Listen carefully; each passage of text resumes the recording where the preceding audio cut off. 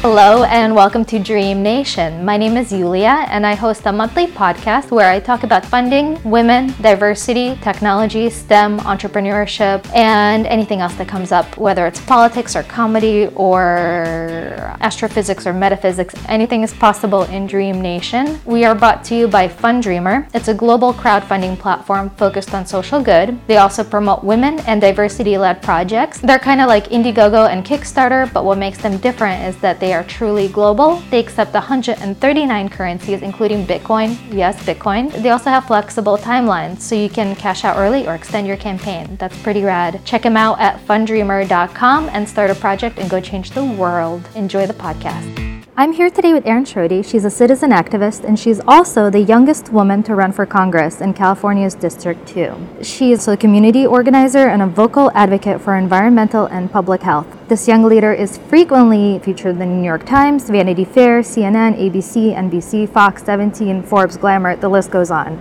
She's a rock star, and I'm so glad to have her on the show today. Thanks for having me. I'm happy to be here. Thank you. So, this is the question that I always ask my visitors. What was your dream growing up? Growing up, I wanted to be on Broadway. I wanted to be an actress. I started doing musical theater as a young kid. I absolutely fell in love with that thrill of creating characters, of being on stage, of performing. I still love it to this day. So how did you get into activism? How did you make the leap from Broadway to activism? Activism's hardwired into me, in my DNA. My mom, when she was pregnant with me, read a book called Diet for a Poison Planet that in one day completely transformed her entire world, and therefore literally that which I was born into. But in 2002, Marin County, where I am raised, had the highest breast, prostate, and melanoma cancer rates in the world, and no one knew why.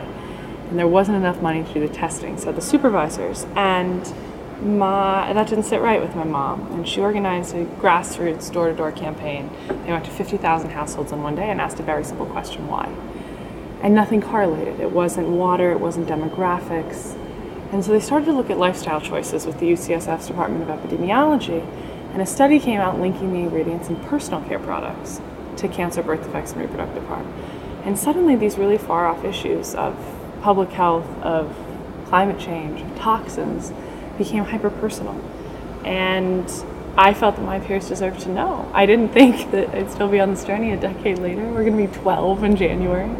But I knew I couldn't stand by idly. I knew I had to tell people. So we organized our first meeting, and the rest is history. Moms are great, right? My mom's my hero. She's my guiding light, my inspiration. But she's tenacious. She's a dreamer, she's a doer. She's everything to me. She's my best friend.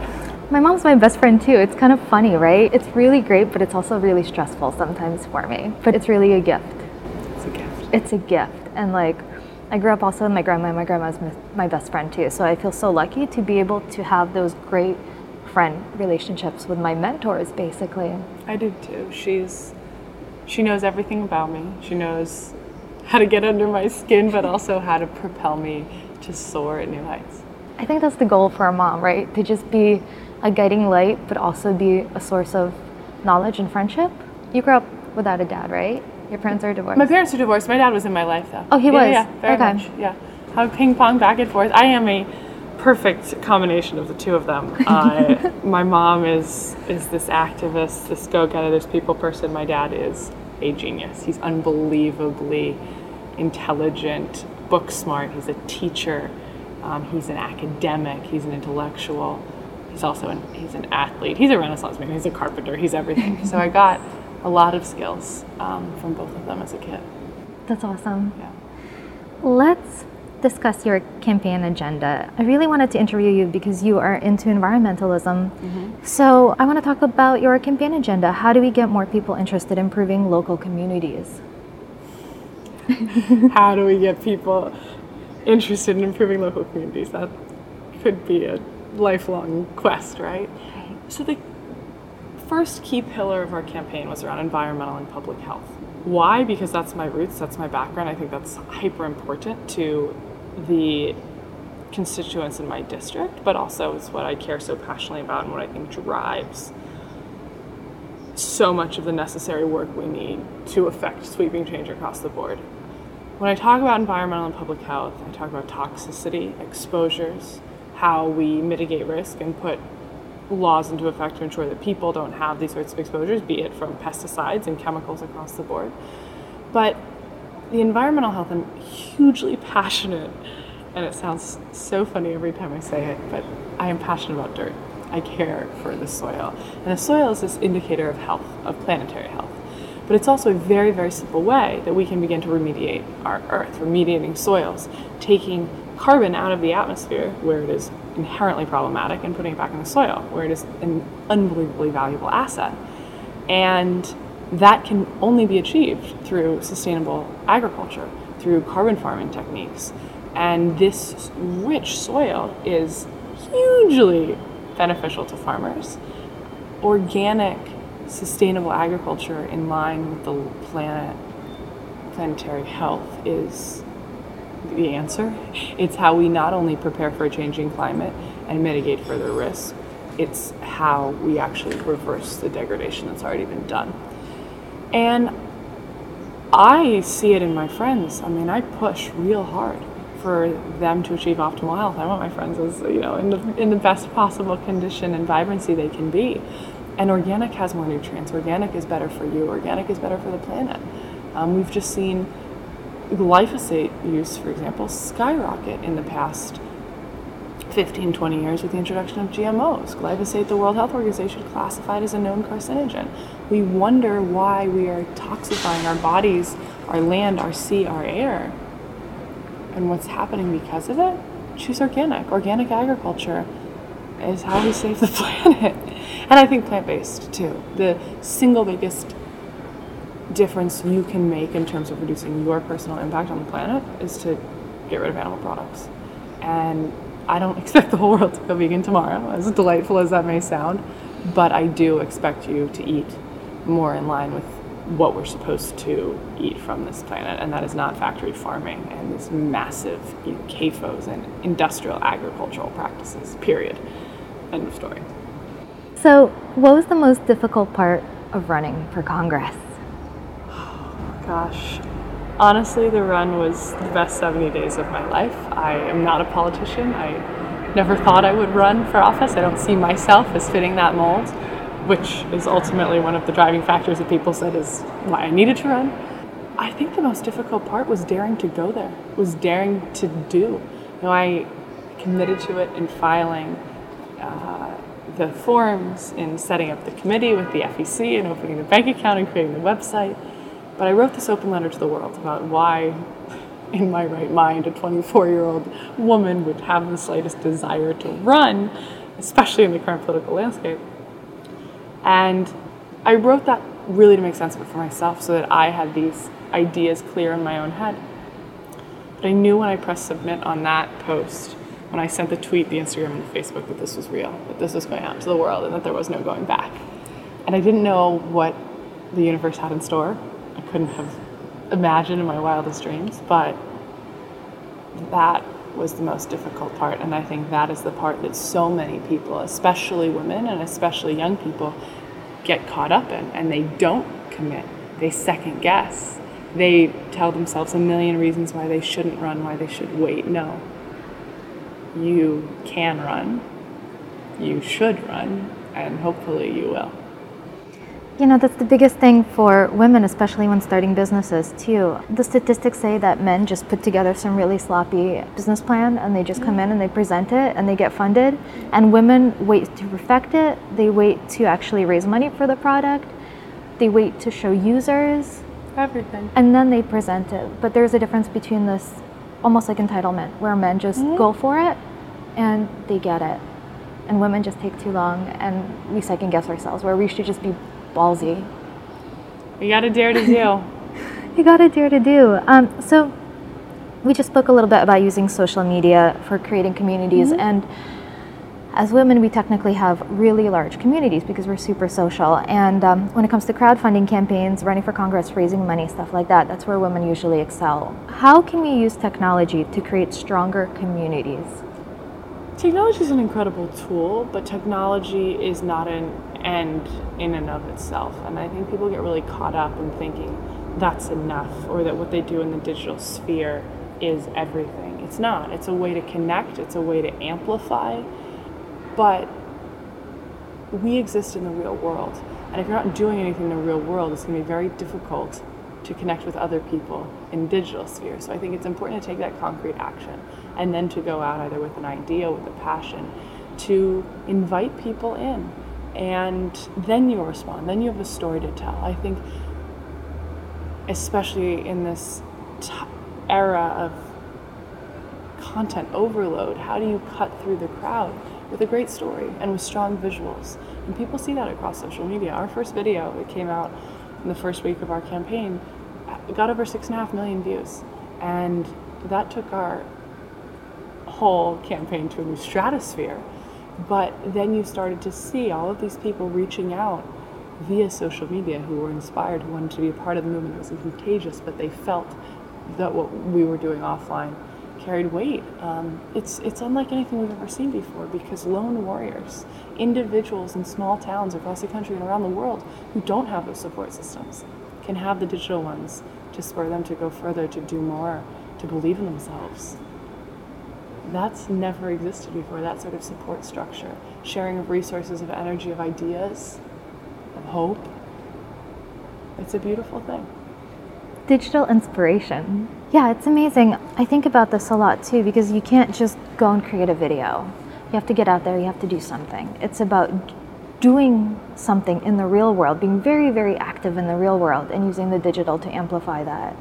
Amen. So you ran a grassroots crowdfunding campaign. Mm-hmm. What advice do you have for others for raising funds? You can't raise funds without asking for funds. And that can be scary, that can be daunting, that can be paralyzing, especially as a woman. In one of the videos, I made a very, very direct ask for money, for people to donate. And I explained to them why they needed to donate. We needed votes. And in order to get votes, you had to reach people. In order to reach people, you needed communications methods. And in communications methods, you needed a great message. And to develop a great message, you needed amazing people and tools. And to hire the people and have the tools, I needed money. And in order to get money, I needed you to give money. And so I broke it down. And I think that if there's something that Bernie Sanders or Barack Obama's campaigns proved, it's that these small dollar grassroots donations really can move the needle. And the leaves are falling, the planes are flying. The sirens were going off earlier. It's hard. Raising money's hard. It's not pretty. The unexpected comes your way. It's challenging. You face adversity. People say no. But that's the worst that people can say, is no.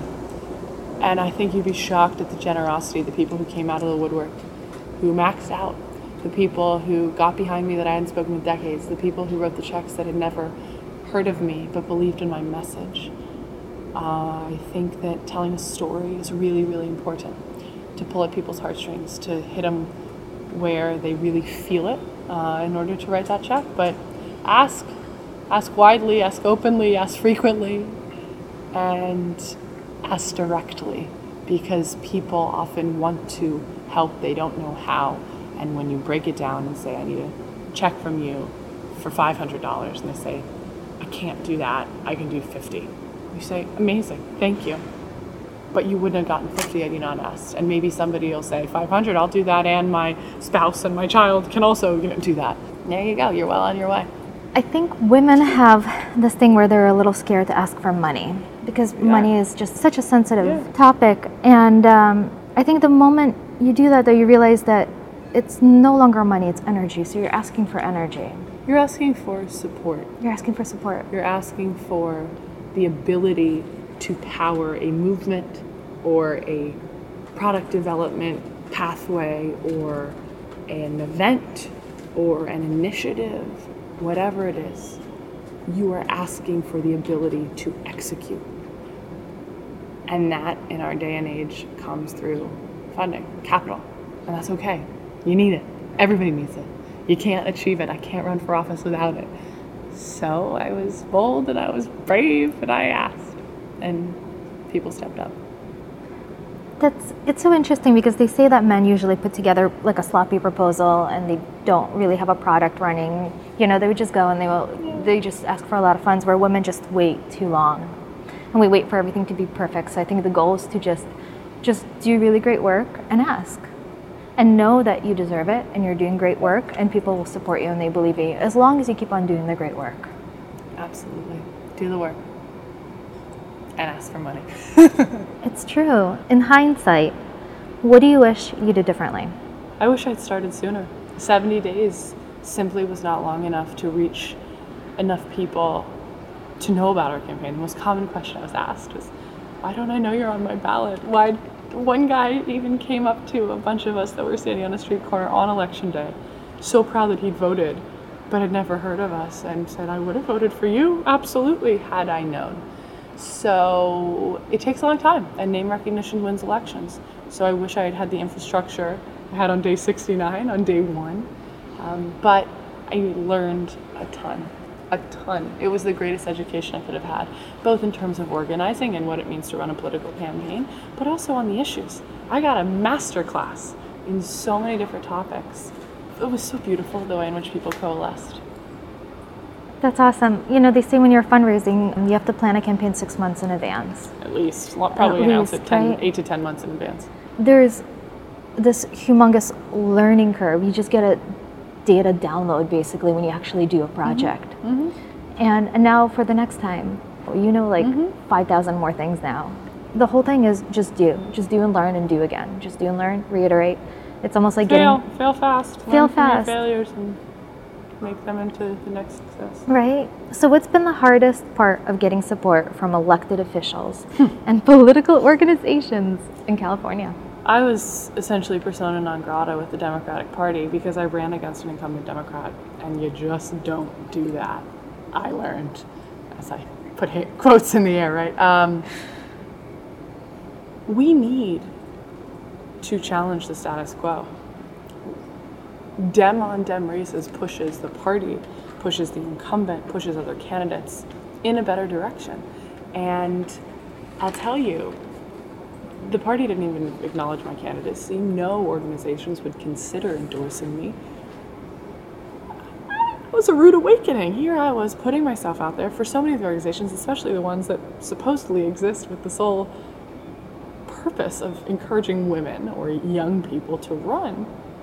They'd tell me, nice, but they're not endorsing in my race, or okay, fine, or slam doors in my face, or not answer emails or phone calls. It was challenging, it was disheartening. It was dismaying not to have that support. But June 8th, suddenly, the Democratic Party was very interested in me as the future of the Dems. Suddenly, a lot of elected officials were willing to take those meetings or phone calls. It's all a game, and it's a massive, massive system. And I have never been much good at waiting my turn, and just delved into it and didn't get the support of some people because of that. But now everybody's really happy that I ran and wants me to run again. Just they want me to go and flip a red suit blue. Right. You ran into personal attacks as well as anti-Semitism on the campaign trail. Those are both really hard things to talk about, actually. And I think a podcast is a great way to bring that up and maybe segue that into the current political climate and everything else that's happening. It's like things are just like bubbling up. Yeah, I haven't lived in a bubble my whole life, but I had never been the target of any sort of horrific, derogatory racist attacks or attacks on any grounds of race, of ethnicity, of gender. I was appalled. I woke up 5 days before my campaign to hundreds of messages from the alt-right, from this group of people that have been fueled by Trump and by his despicable nature, by his unwillingness to flat out condemn this behavior, this rhetoric. I'm Jewish. I'm half Jewish. My mother's Jewish. And 2 articles came out saying that I was Jewish. That's a simple fact. And they absolutely desecrated me because of that. Fire up the ovens, you evil cunt kike. We're gonna gang rape you and bash your bagel-eating brains in and laugh with glee. I mean, unspeakable, pure evil. And my first reaction was horrified, but then I said, maybe this is commonplace. Maybe this is the sorts of attacks that come your way when you put yourself out there, when you run. The FBI quickly assured me these were not commonplace, that this is nothing they'd ever seen directed at a candidate before, and they didn't stop. I was told by my team this wasn't the time to speak out against it. This wasn't the message I needed to be sending. And so I sat on it for 24 hours, and then I said, I can't shut up. I've never been one to stand by idly. I've spoken up and spoken out on behalf of so many other groups that have been targeted or persecuted. Now it's not just my people, it's me. It's so hyper-personal. And the post that I wrote on Facebook, got a lot of attention, went viral, and people thanked me for speaking up, for calling it out. It's 2016 and anti-Semitism is alive and well in the United States of America and around the world, and people can't ignore that. The same way that people can't ignore that we have the most horrific racial relations in our country in decades. The way that people can't ignore that there is, horrible discrimination against women happening here and now, and we're seeing that in the current news cycle. And I think, there's this old poem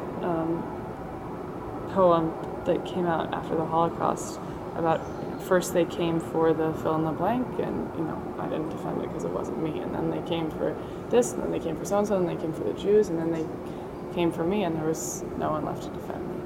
And I think that there is some of this, well, it's not me, it's not my people, and people just, Trump made derogatory comments about Mexicans as drug lords and rapists. Yeah, Trump made derogatory comments about Muslims. Yeah, Trump made derogatory comments about POWs, about Gold Star families, about disabled people, about women, about fill in the blank. And when you have a man like that leading a political party, the Republican nominee, poised to be, if they get their way, the president of the United States,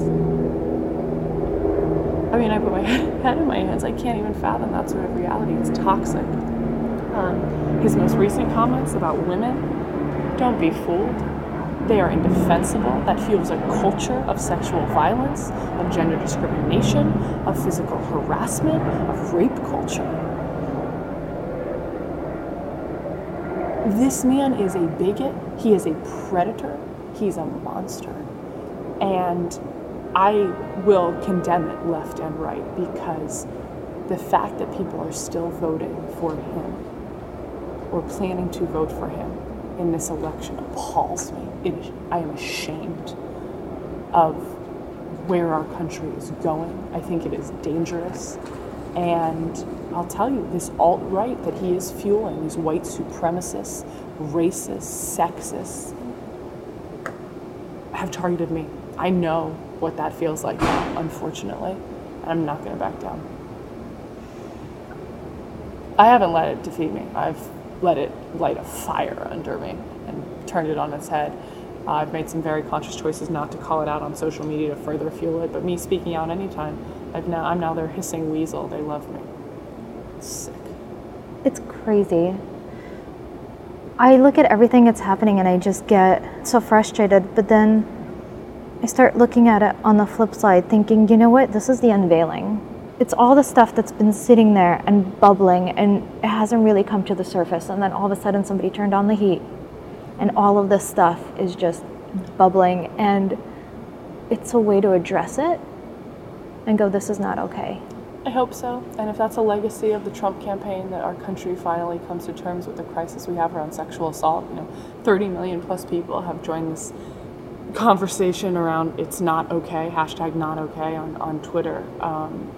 You are seeing so many brave souls come out and tell their stories. I haven't. That's not something that I'm ready to tell or to talk about, but I called up my mom and I said, hey mama, and I spoke and she spoke and we cried and talked about that this is the current state of being a woman today, that we are subjected to this sexual assault, and it's normalized. It's dismissed as mere locker room talk. And it is not okay. And we have to own that. And men have to own that. And I'm really grateful to see so many athletes and so many powerful men come out and absolutely denounce it. To see so many members of the Republican Party say, no, this crosses a line. I wish they'd said it for the many horrible things that Trump has said in the past, but we finally reached that point.